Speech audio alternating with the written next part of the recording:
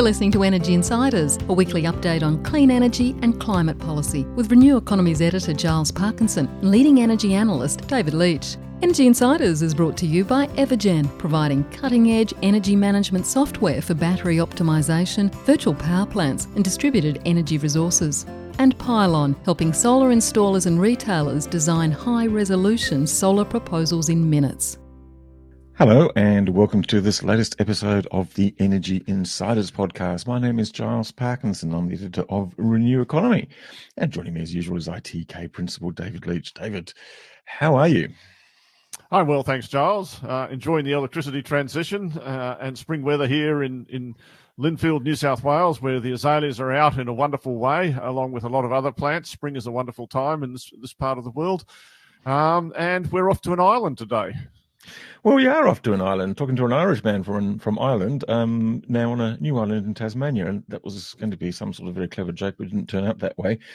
Just talking about springtime, David, a lot of renewable records falling and minimum coal demand, particularly in New South Wales. I thought that one was actually one that struck me last Saturday. A record minimum in New South Wales, a record that hadn't fallen since Boxing Day in 2013, certainly accelerating the transition away from coal. And it was interesting to note Matt Kean, the Energy Minister, talking last week about his willingness to exit coal by 2030.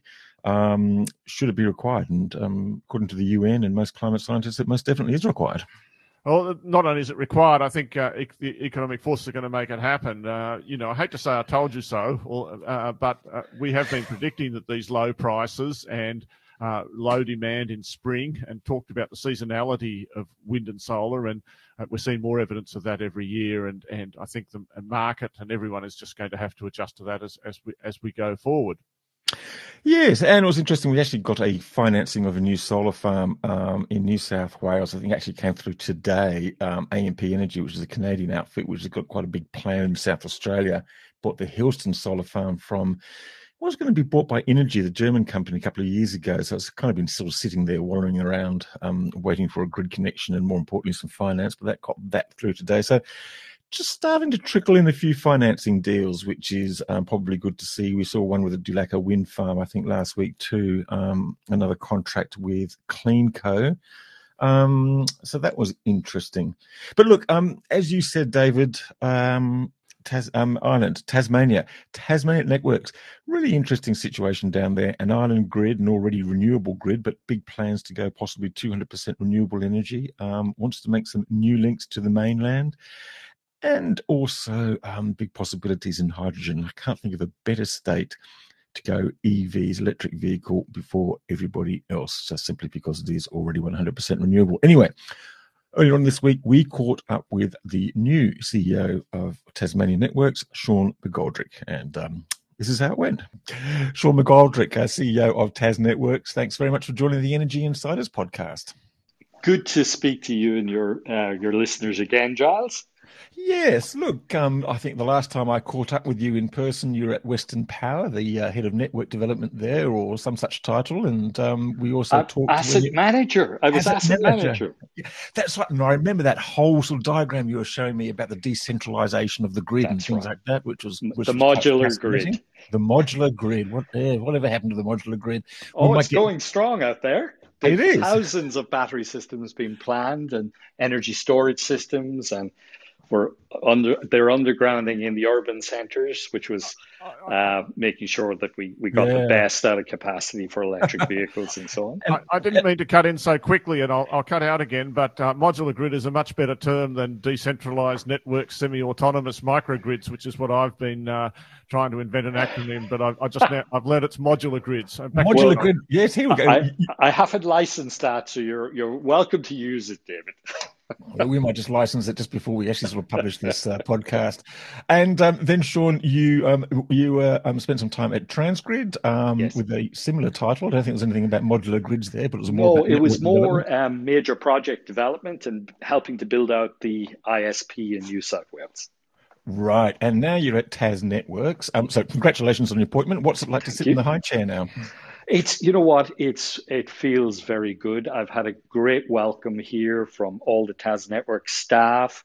I've gotten out and about now, meeting our customers, talking to our owners, lots of ambitions down here.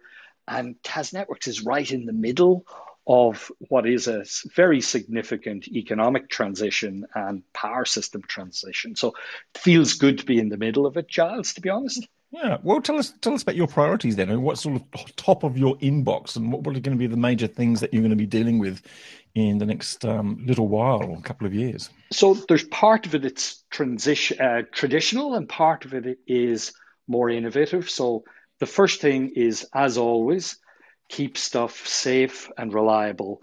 That's the core job. Make sure that all Tasmanians are safe, especially our staff who are working on the assets continually in all sorts of weather, storms. It's very important that we deliver on our mandate safely, but that we also have a reliable and secure power system, because it's so central to the whole economy. Lots of people, it's a high level of electrification here for heating and everything in Tasmania. So it's very much that core mandate of safe and reliable. But of course, affordability is a very significant issue. There's a lot of energy inequality and energy poverty, dare I say, here in Tasmania. So it's always about keeping it affordable for our lower voltage customers. And from an industrial point of view and a commercial point of view, energy costs are an important element in the overall cost stack, and we want to keep Tasmanian industry and commerce competitive. So we have to do our piece in driving energy costs down. My owner, the state government here in Tasmania, is very passionate about keeping energy prices low. They've cut energy prices at the domestic level by over 4% in recent years, and on the industrial end, on the transmission side, they've taken about $80 million worth of costs out on that end of the business. So it's reduced by about 37%. So, and they've done that because they want to make sure the economy regenerates and it's given it the best chance of success. Yeah. So Sean, just on that one quick point before, in the end though, you've got the lowest return on assets of all the network businesses in Australia, as measured by the Australian Energy Regulator. You don't have any ambition to increase. You're happy to be at the bottom end of the scale there? Look, we are profitable, and it's important that we're profitable. But most important of all, beyond mere figures associated with RABs and rate of returns and profit, is that we're sustainably profitable, and that we do our part in the economy here so that it's overall best for Tasmania. Certainly we have a challenge on affordability, and we always have to have our eye on efficiency and to be efficient. But with respect to RAB, I think we enter into the regulatory fray as we always do. We're working under our current regulatory determination until 2024. We have a new submission then that will run from 24 to 29. I think the nature and character of that regulatory period is going to be very different, because we are in the middle of a really significant transition in the power system. So what we do now, what our rate of return is now, what projects we invest in now will be different than the upcoming period, where I think there's a whole lot of things have got to change. So I think it's less, David, about the pure number in the RAB, more about the sustainability of the business, and more that we're delivering overall for society, and making sure that we bring the power system through this once in 50-year transition successfully. And by successfully, I mean that we keep being safe, reliable, and the affordability piece is still there.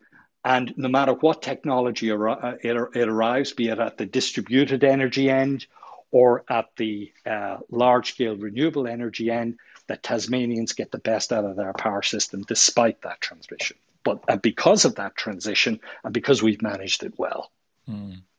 Let's talk about some of these projects because there's a fair bit on happening in Tasmania in terms of sort of, some of these sort of grand plans and this sort of technology change. I guess one of the most important ones and one that's been identified in the integrated system plan is the proposed Marinus link. Now, this could be up for two sort of 750 megawatt links from Tasmania to the mainland, I think plugging in the Latrobe Valley. Tell us about where you're at with that. And it's an interesting one because you can sort of see what the sort of logical argument for it is, but there's a lot of people who dispute whether this is actually the best value for money. And I guess we get to some of the social license issues later on as well.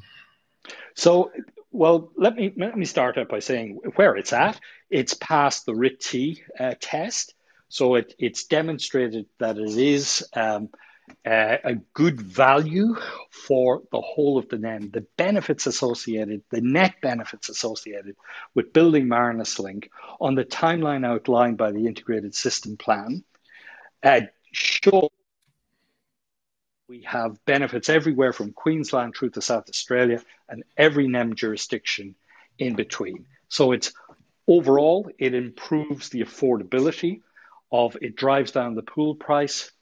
It improves the reliability and security of the overall NEM, and it allows Tasmania to make a very significant contribution in terms of climate change, reducing our climate contributions overall in Australia by 70 million tonnes, the equivalent of about 500,000 cars off the road. That's the single biggest contribution from any jurisdiction to climate reduction. That only happens when you have Marinus Link. In addition, you know what's going on in the power system. I have renewable energy zones. I have three on island and one offshore. I have 4 renewable energy zones with very significant amounts of wind energy coming into Tasmania. I have a burgeoning hydrogen industry that's going to occur in the next couple of years. And I have the Battery of the Nation project that Hydro Tasmania is going to invest in. All of those things on a small island. My peak native load that happened 11 years ago for 5 minutes was 1,800 megawatts. My average load here on the island is 1,200 megawatts.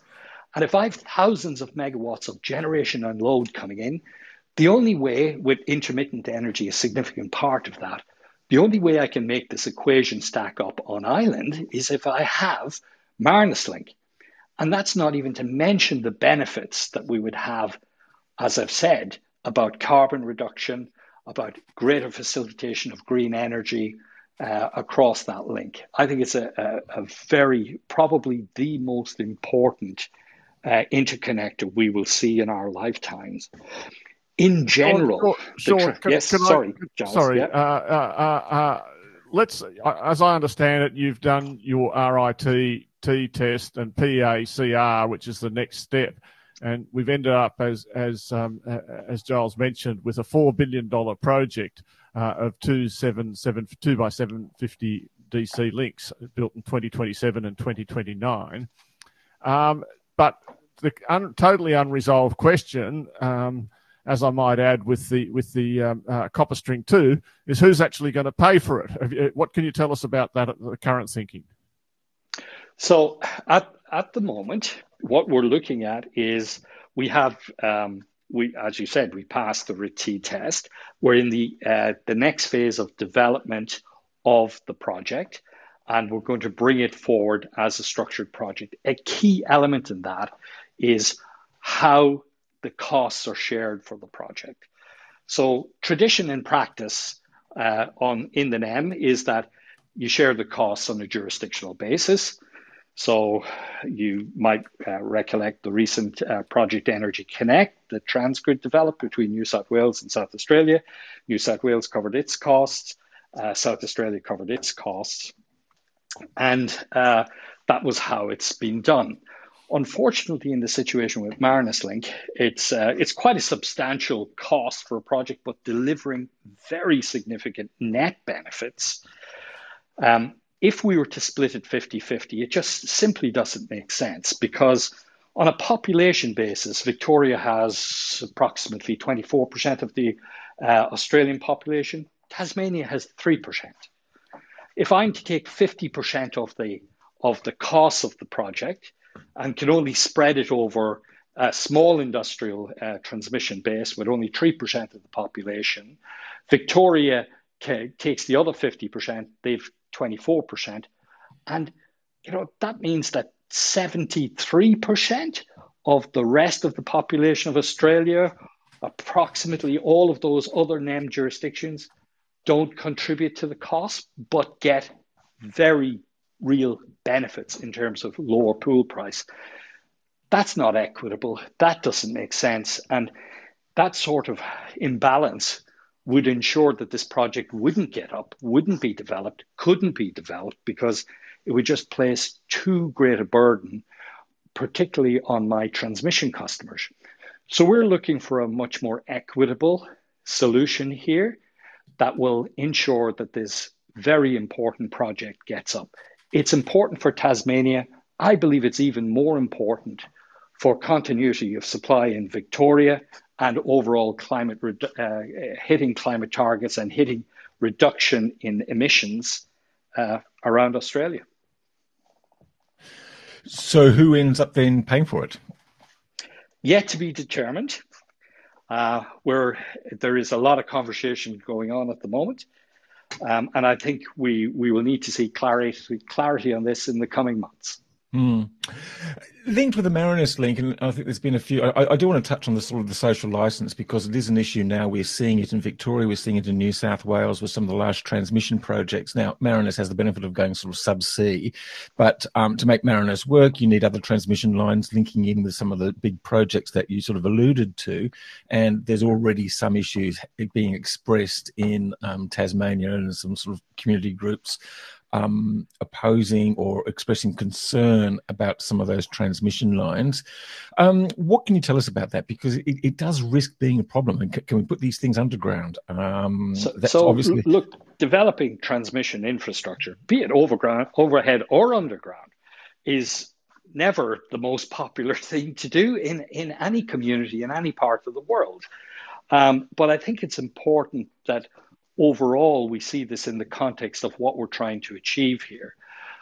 We're trying to achieve government policy in terms of 200% renewable energy targets. We're trying to secure reliable supply for the overall economy, for all of our consumers. We're trying to do it in the most cost-effective way. So we're doing it within the context of this is an optimal development. And certainly on island here in Tasmania, to cope with renewable energy zones and Marinus Link and hydrogen loads, we are going to have to develop our backbone infrastructure. We're going to have to extend it. We're going to have to reinforce it. The Northwest Transmission Development, which is associated with, particularly with Marinus, but also with renewable energy zones and indeed hydrogen, that's going to affect about 200 landowners here in Tasmania.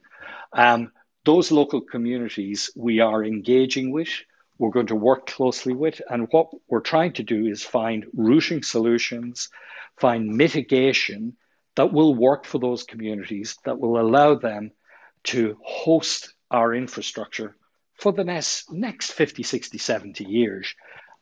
This is nationally important infrastructure. It's been built as cost effectively as we can, and it's been built as sensitively as we can. There's a lot of permitting work to do, environmental permitting. There's a lot of community engagement we have to do. But that's just part of the job of developing any sort of an infrastructure. We will build fit for purpose. What we're trying to do is find a way to do this as efficiently as we can. We simply can't go underground for much of this infrastructure. But what we will try to do is co-locate it with our existing assets, work sensitively in terms of easement extensions, work with the people who have the primary producers whose main purpose is to farm that land, typically, work with them to make sure that we don't interfere with their primary business, and mitigate where we can. So, Sean, I think social license is I think we all think it's a very important thing, and I'd like to make a bad joke about it. You know, the COVID vaccines, the reasons the little machines don't go off in your brain after you've had one is because you haven't stood close enough to a transmission line. But I think that's the sort of politically incorrect joke that often gets me into trouble, so I'm not going to make it. But what I just wanted to ask, I mean, you talk about the backbone, and it's important, I think, and also listeners may not be fully aware that wind in Tasmania has both a high capacity factor and also is very lowly correlated with wind in South Australia and even Victoria, exactly. So that it's got a national portfolio benefit that I think's very attractive when you look at it. The question I wanted to ask is back on the Humble distribution network, and because I just don't look at Tasmania often enough, but one of the things I get to is you talk about the backbone, but what about the nerves?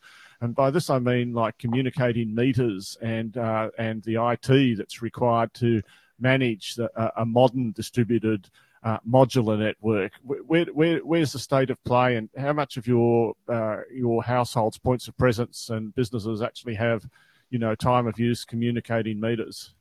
So a good deal. I just want to confirm what you say, first of all, about the rich wind resource here on the island. We're fortunate or unfortunate, depending on your point of view, to be subject to two different wind systems, weather patterns, one over the west coast, one over the east coast. And it's rare that one or other of them are not blowing.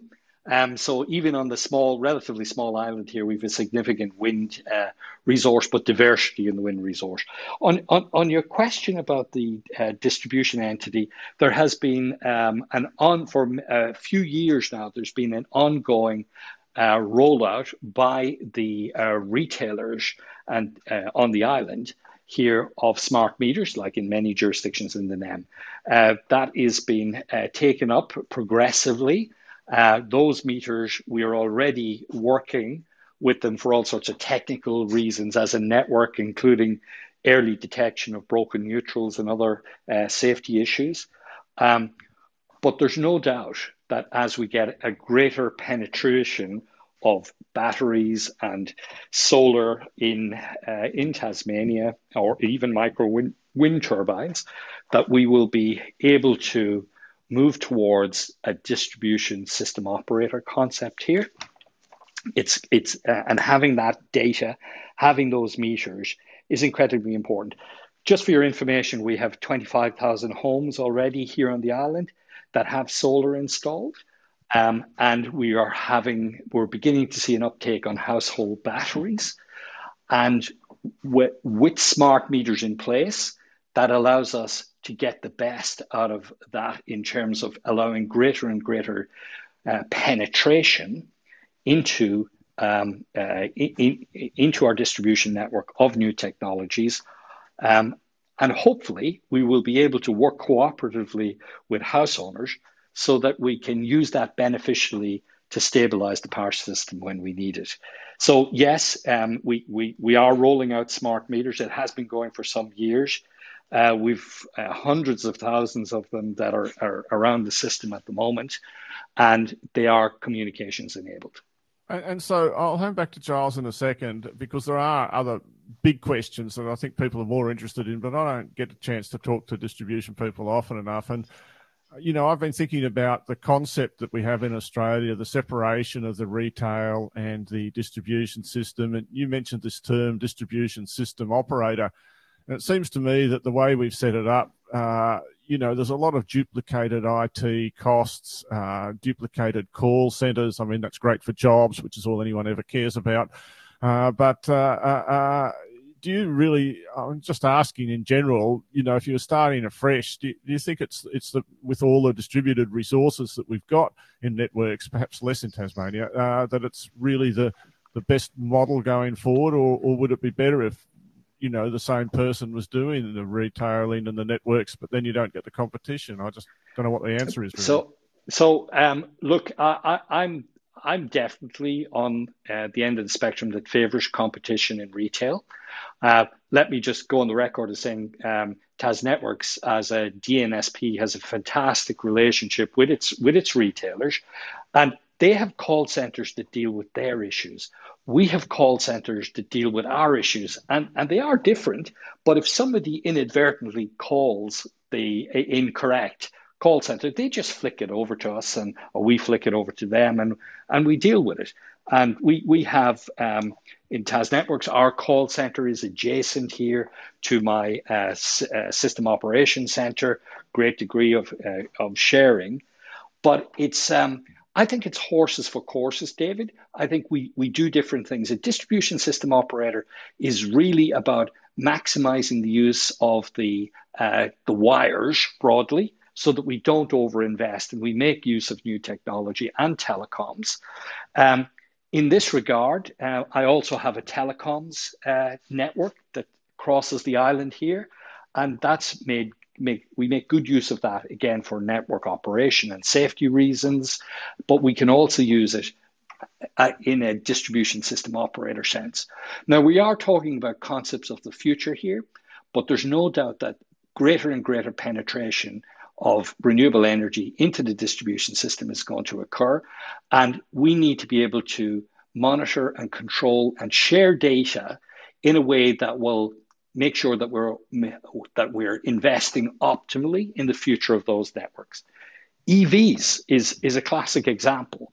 So if you take, we're going to get, a greater penetration of renewable of electric vehicles in Australia as the years go by. I'm making typically on the distribution system, 40, 50-year investment decisions. I have to take EVs into account now when I'm making those investment decisions, because I won't get to make another investment decision on the distribution network in those 40 or 50 years. So I have to be confident about what I'm doing. I have to know where the penetration of EVs is likely to be and how to reinforce the system. Thankfully, as a distribution system operator or a distribution network service provider, I have the power to make intelligent decisions.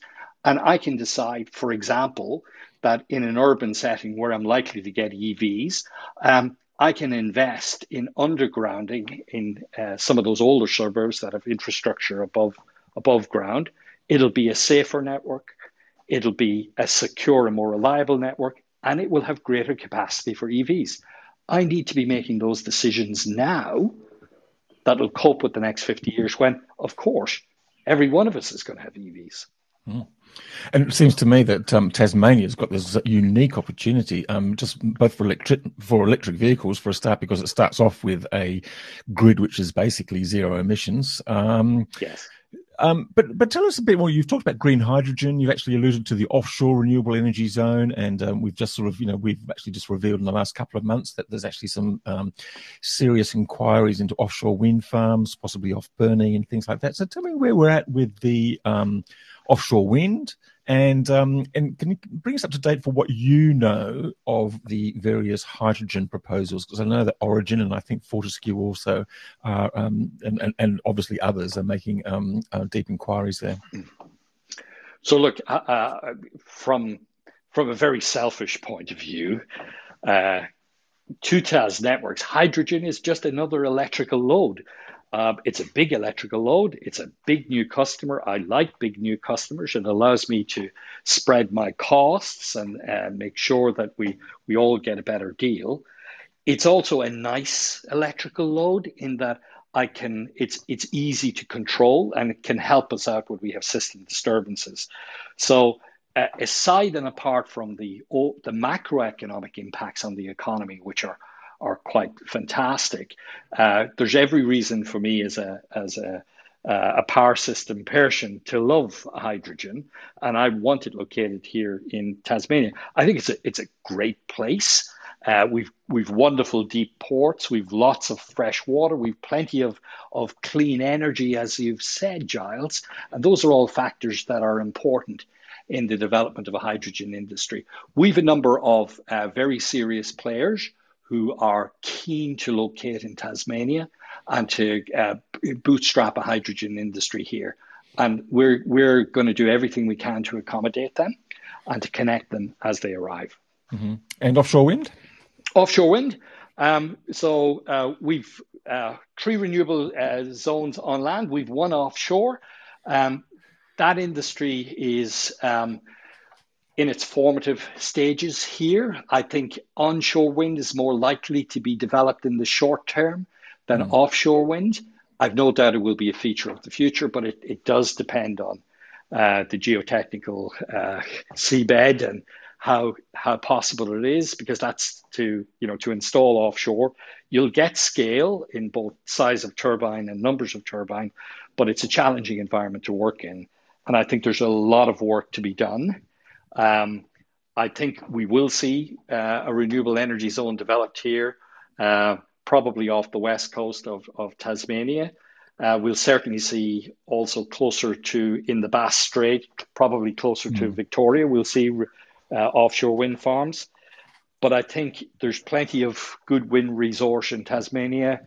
There's plenty of land for people to exploit. So I see a lot of development proposals coming on land and perhaps a few coming offshore and eventually getting up. But I think at the moment it's going to be 3-1 land to offshore. And just quick another question before I hand back to David. Where does battery storage fit into a grid, a state grid, which is largely sort of already, mostly hydro and some, quite a lot of storage, I guess, which probably exists already. Do batteries form a key role in your vision for future? I mean, you've got potentially for EVs. I mean, maybe you have batteries at a distributed level. How are you thinking about battery storage? Yeah, look, it's on top of everything else, I'm jurisdictional planner here for the power system in Tasmania. We discharge that responsibility very seriously. We see a big future for batteries, either as capital investments that we as networks make for very good reasons, that goes into our RABs, or as a service we publish from the private, we purchase from the private sector. There's a variety of ways we can use storage. It's a wonderful new developing toolkit that as planners, as main system planners, as power system planners, we can use to get optimal performance of the network. And it's both at the small end of town where you'll have community batteries, or perhaps small isolated communities that are better served by a battery system, a renewably powered battery system. And the larger end of town where you have a need for a battery energy storage system that has up-to-the-minute telecommunications and communication that's right in the heart of our network, that steps in to either avoid congestion or in an instance where we have a fault, gives us an alternative and improves our overall performance and particularly reliability. So yeah, I love them. I want more of them, and I'm going to need lots. So Sean, I could ask about all the sort of control services and how you do that in Tasmania without having much spinning reserve. I guess it comes from the hydro, but I don't want to ask about that. I'd rather look forward. You mentioned the current regulatory agreement framework you have runs for another couple of years, but I think we can see that there will be a big step up in CapEx in going forward for Tas Networks, and I suspect that's a very exciting and challenging thing.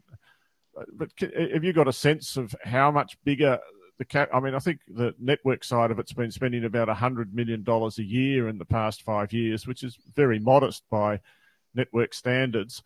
I could probably see it going up 3, 4, 5 times, for a period. Well, I hope not, David. And I want to draw a distinction here between what I'll call ordinary CapEx, where we have our existing network and we need to run it and supplement it and invest in it efficiently. I don't see a significant increase in that category of expenditure. I think our aim is to be efficient. Our aim is to keep the lid on costs back to that affordability metric that's key for us. I don't see a significant increase in that aspect. Where there will be an increase, where there's necessarily got to be an investment, is more on the ISP end of town, more on the contingent project application, where we very specific projects that are necessary to facilitate load or generation arriving on the island or interconnection. And they're in a separate category. And that's back to, we have to make a once in a couple of lifetimes investment across Australia to facilitate the transition to renewable energy. Those are going to be done on a case-by-case basis, prudently. As you might imagine, there's a number of different scenarios that might take place here, and different speeds. Will the renewable energy zones arrive before the hydrogen? Will Battery of the Nation arrive before the renewable energy zones? When will Marinus Link actually be commissioned? We've got to coordinate all of these. And the idea that, the best way to do this, of course, is to look across the scenarios, plan for each of them, see which of these significant investments occur, look at the ones that occur across a majority, if not all of the scenarios, and go, that's the one that's least regrets. So we're going to adopt that least regrets approach to investment prudently. We're going to get the most efficient price we can by running proper competitions, doing really good procurement events, involving the private sector. And we're not going to build these major projects ourselves. We might commission them and we might connect them to our existing assets, but it'll be out to the tier one suppliers. We'll run fierce competition to deliver those. Yeah, I get that, Sean. I get that. And I might mention, in a sense, Tasmania's lucky in one way that it has so little rooftop solar, in the sense that it's meant that the volumes through your distribution network have stayed flat. And that means that you haven't had to put the unit price up in the way that everyone else has, which is where there's been about a 10% decline in volumes per connection point. So that's good. But just spending one more of our brief time on Marinus Link, and we sort of danced around how it could be paid for, and it's got to be decided. But in your thinking, I mean, do you just expect Victoria to put its hand up and say it'll fund, 50% of it or something? Or would you like the federal government to come in and say this is a nation-building project? Here's $1 billion that we were going to put into COVID relief or something instead, or something like that? I think all of those things have been talked about. It certainly is a nation-building project, in my view. But I think the more sustainable way to go about it is to look at a benefits model. In other words, the beneficiaries pay.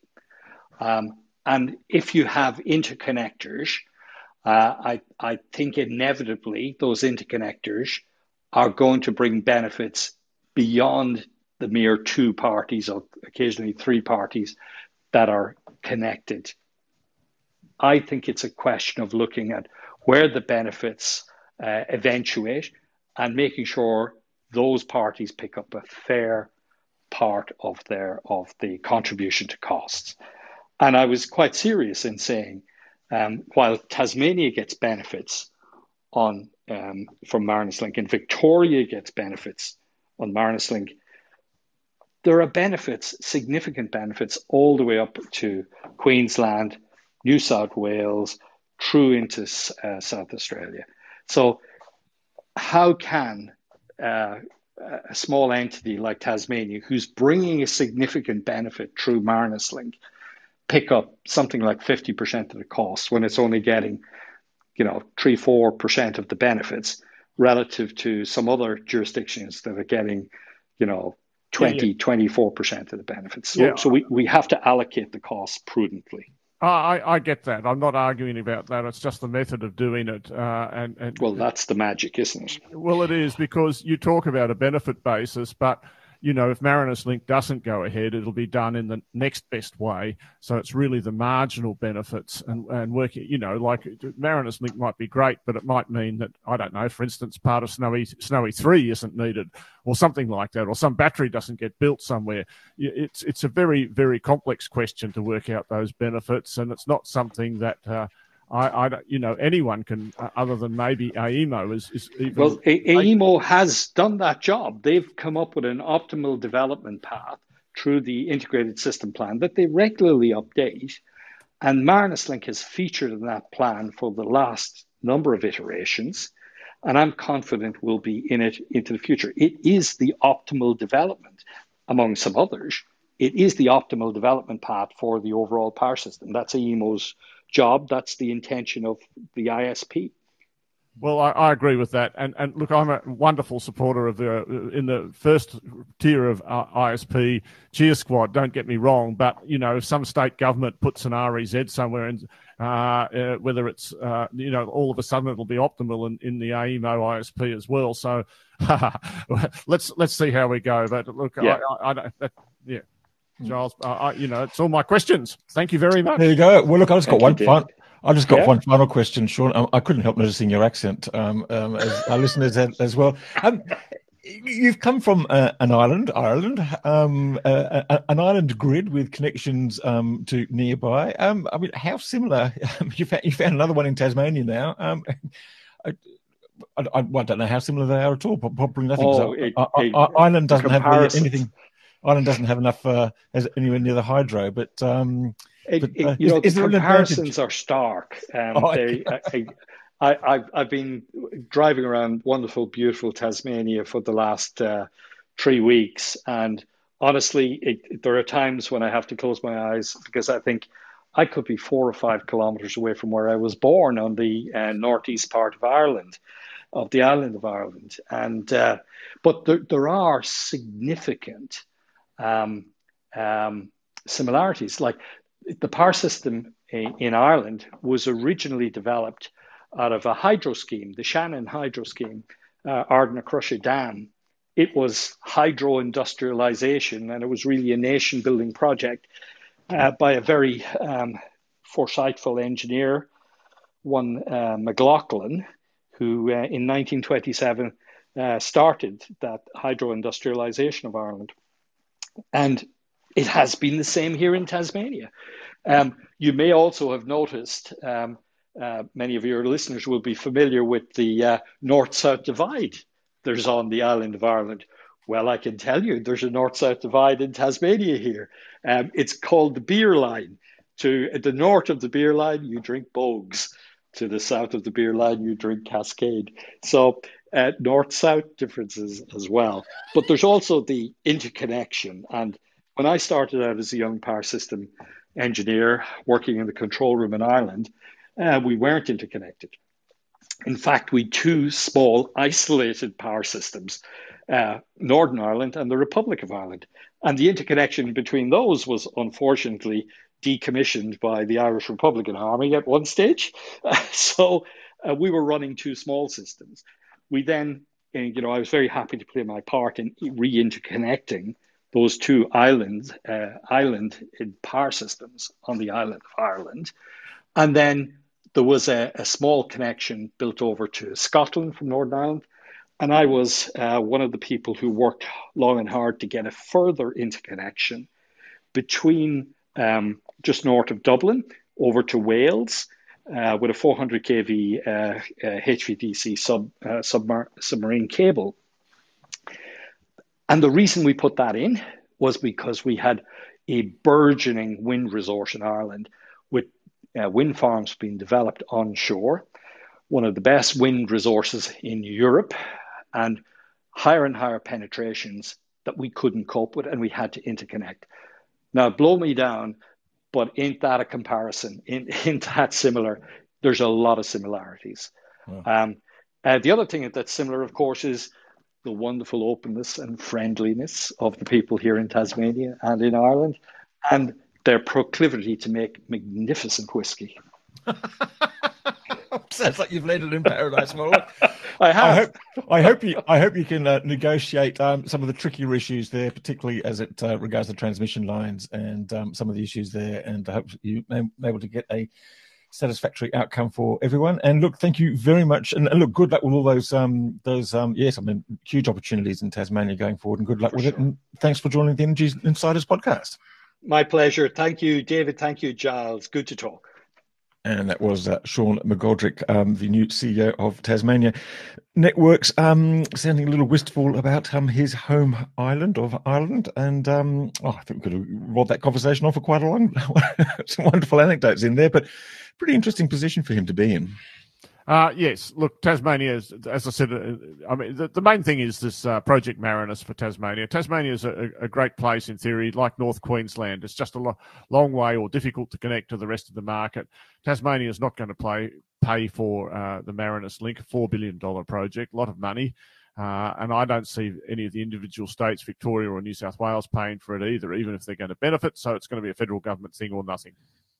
They haven't shown a great interest in funding stuff. They expect most other people. I mean, we've kind of seen this interest about who pays for projects. Firstly, with Project Energy Connect, the new one from New South Wales to South Australia, that was finally resolved with the help of some finance from the Clean Energy Finance Corporation. The new one that's arising now is HumeLink, which has sort of gone out to, which has sort of doubled in price, as most new transmission links seem to have done over the last couple of years. Plus, there's $1 billion in offset costs. Environmental offset costs, so a $4 billion bill for someone to pay. Transmission's very expensive, and it's not got cheaper, and there are environmental issues. And look, there's a conflict of interest as ever with the federal government. I mean, it owns Snowy, whilst they'll tell you, and probably correctly, that it'll have no influence on whether the decision to fund Marinus or not. The fact is, Marinus and Tasmania, in some senses, in competition. As a provider of firmed hydro power to the mainland, and you've got the owner of one deciding whether if it does come to the federal government, maybe some other scheme will let it get up. So, and then also, Giles, although we talked about that, it's really, as I said, distribution networks are the part of the market that we don't talk about enough. They're by far the most valuable part of the electricity system. The wires and poles to the streets are $120 billion worth of market value, and they don't get, which is way more than the generation and retail sector are worth. Their potentially ability to run all the behind the meter stuff and orchestrate it, but really that's not been organised or thought about or planned within the Energy Security Board deliberations or any of the reform at all, how that whole model works. We've had a lot of debate about community batteries, but it turns out when you look at the numbers that they're massively more expensive for one reason or another than installing batteries in your house. And why that should be is an interesting question, but certainly the maintenance and installation costs are very high. So a lot of things to think about in all of that. And poor old Tassie Networks, it's government run and government owned, and it doesn't make any money in the end. And yet if it wants to do something, it's going to have to spend a lot of capital, which is going to have to be provided, I guess, in that case, by the Tasmanian government. Interesting stuff. And for a full analysis of the networks, I think I do invite you to read David Leitch's Magnus Opus, which I haven't yet finished editing, but will be edited by the time that you're listening to this. So that'll be up there, and have a good look. So, Charles, if anyone can work out what the point of that great Magnum Opus is, they should let me know, because by the time I got to the end of it, I'd forgotten what the original question was. I think you just invited them not to read it. But anyway, David, I think it's better than that. But anyway, look, just talking about batteries, just a few problems. The Vic battery, of course, went on fire. They lost two of those megapack units probably just over a month ago now, just as they started commissioning. We've got the world's biggest battery, which is a different maker over in California, Moss Landing, 400 megawatts for 1,600 megawatt hours. Well, not all of it, but the large part of it started overheating last week. Now the sprinklers came on and they shut the thing down, and they're just all sitting there looking at it, trying to work out what happened. So just a few setbacks. Well, not just those, Giles. If you take a bigger picture, you can see that the General Motors Chevy Volt has had recalls because of LG batteries. LG battery themselves, as has the Hyundai Kona in Australia. Yes, and so it's not that this is, as I said last time, this is probably a normal, quote unquote, sort of thing to happen in an emerging technology, but it is clear that cell technology is going to have to fully account for this. I mean, LPG tanks have incidents as well, as we all know. It's just something to keep an eye on. Absolutely. Another thing to keep an eye on, I think it's starting to exercise a few people's minds, is the next edition of the what we used to call the COAG Energy Ministers meeting. It's now called the National Energy Council, or whatever it is, behind closed doors and sworn to secrecy. But they're going to have another look at the ESB thing next week. I'm not really too sure what we're expecting from them, apart from an agreement that the ESB should continue working on it. But well, Giles, Michael Marsengard, didn't he say today, report on a conference that the Clean Energy Council held on storage, where Kerry Schott said that her view, the capacity market mechanism, wasn't going to work to protect coal plants at all? Yes, I'm not too sure if everyone in the market is actually convinced of that. No, I'm not too sure they are either. I'm not too sure. But I mean, I take what Kerry says very, very seriously. I must say, I think she's a person of, unquestioned integrity. And if she says that, and I also heard, you ran a webinar where Matt Keane said, words that he wasn't massively in support. He's made fairly strong statements about there's no need to preserve coal. Well, absolutely. He seems dead set, just sort of determined to go it alone. I mean, very much like a sort of a command control energy economy in New South Wales for the next 10 years, in the way that he's sort of rolling out the renewable energy zones. But at least there's a plan. There is a plan, and it's great to have a plan and a team that supports the plan. Anyway, okay. And nuclear submarines. So just the variation of the batteries on wheels. We're going to have nuclear power things out in the water, but I'm not too sure whether we're going to get that on shore. Well, Giles, I won't say too much about it, but because it's not really my topic of interest. But I can say I think the previous submarine program was one of the worst wastes of public money I've ever heard of, and that's a very stiff competition to be in.